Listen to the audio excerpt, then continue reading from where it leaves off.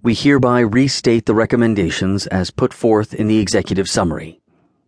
The immediate removal of thimerosal from all vaccines globally, which has precedent in the United States, except for flu vaccines, with the post-1999 AAP/USPHS statement phase-out.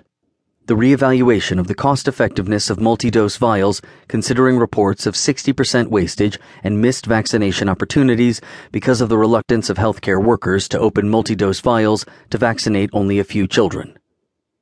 The consideration of switching to single-dose vials, the use of 2-PE as an alternative preservative, and research into new and different preservative options. Relegating thimerosal to history's proverbial dustbin should also help boost confidence in vaccines in general.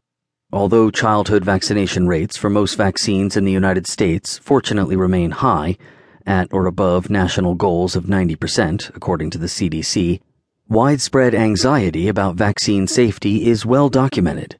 A 2011 survey found that less than a quarter of parents had no concerns about childhood vaccines, while 30% expressed concern about vaccines causing autism, and about a quarter were concerned about vaccine ingredients.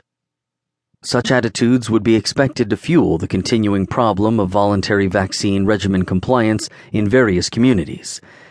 It has been widely reported that parts of California, Colorado, Montana, Oregon, and Washington, among other states, have dangerously low vaccination rates. The rates have sometimes dipped below 80%, threatening the herd immunity that provides a measure of protection to non-immune individuals. Nearly 90% of the huge spike in measles cases nationwide in 2011 struck unvaccinated people, and some in the media have fingered low vaccination rates for an epidemic of whooping cough in Washington in 2012. Ensuring that the vaccine program in the United States and around the world remains a success depends on assuaging fears while making every effort to avoid the collateral damage of vaccine-related injuries.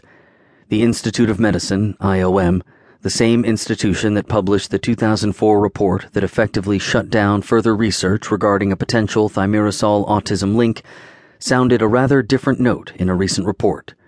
Published just last May, the report commented that all aspects of the vaccine schedule are currently understudied with regards to potential adverse events, including adjuvants, such as aluminum, and preservatives, such as thimerosal. Given the continuing concern from so many corners regarding thimerosal, its immediate, outright elimination makes eminent sense.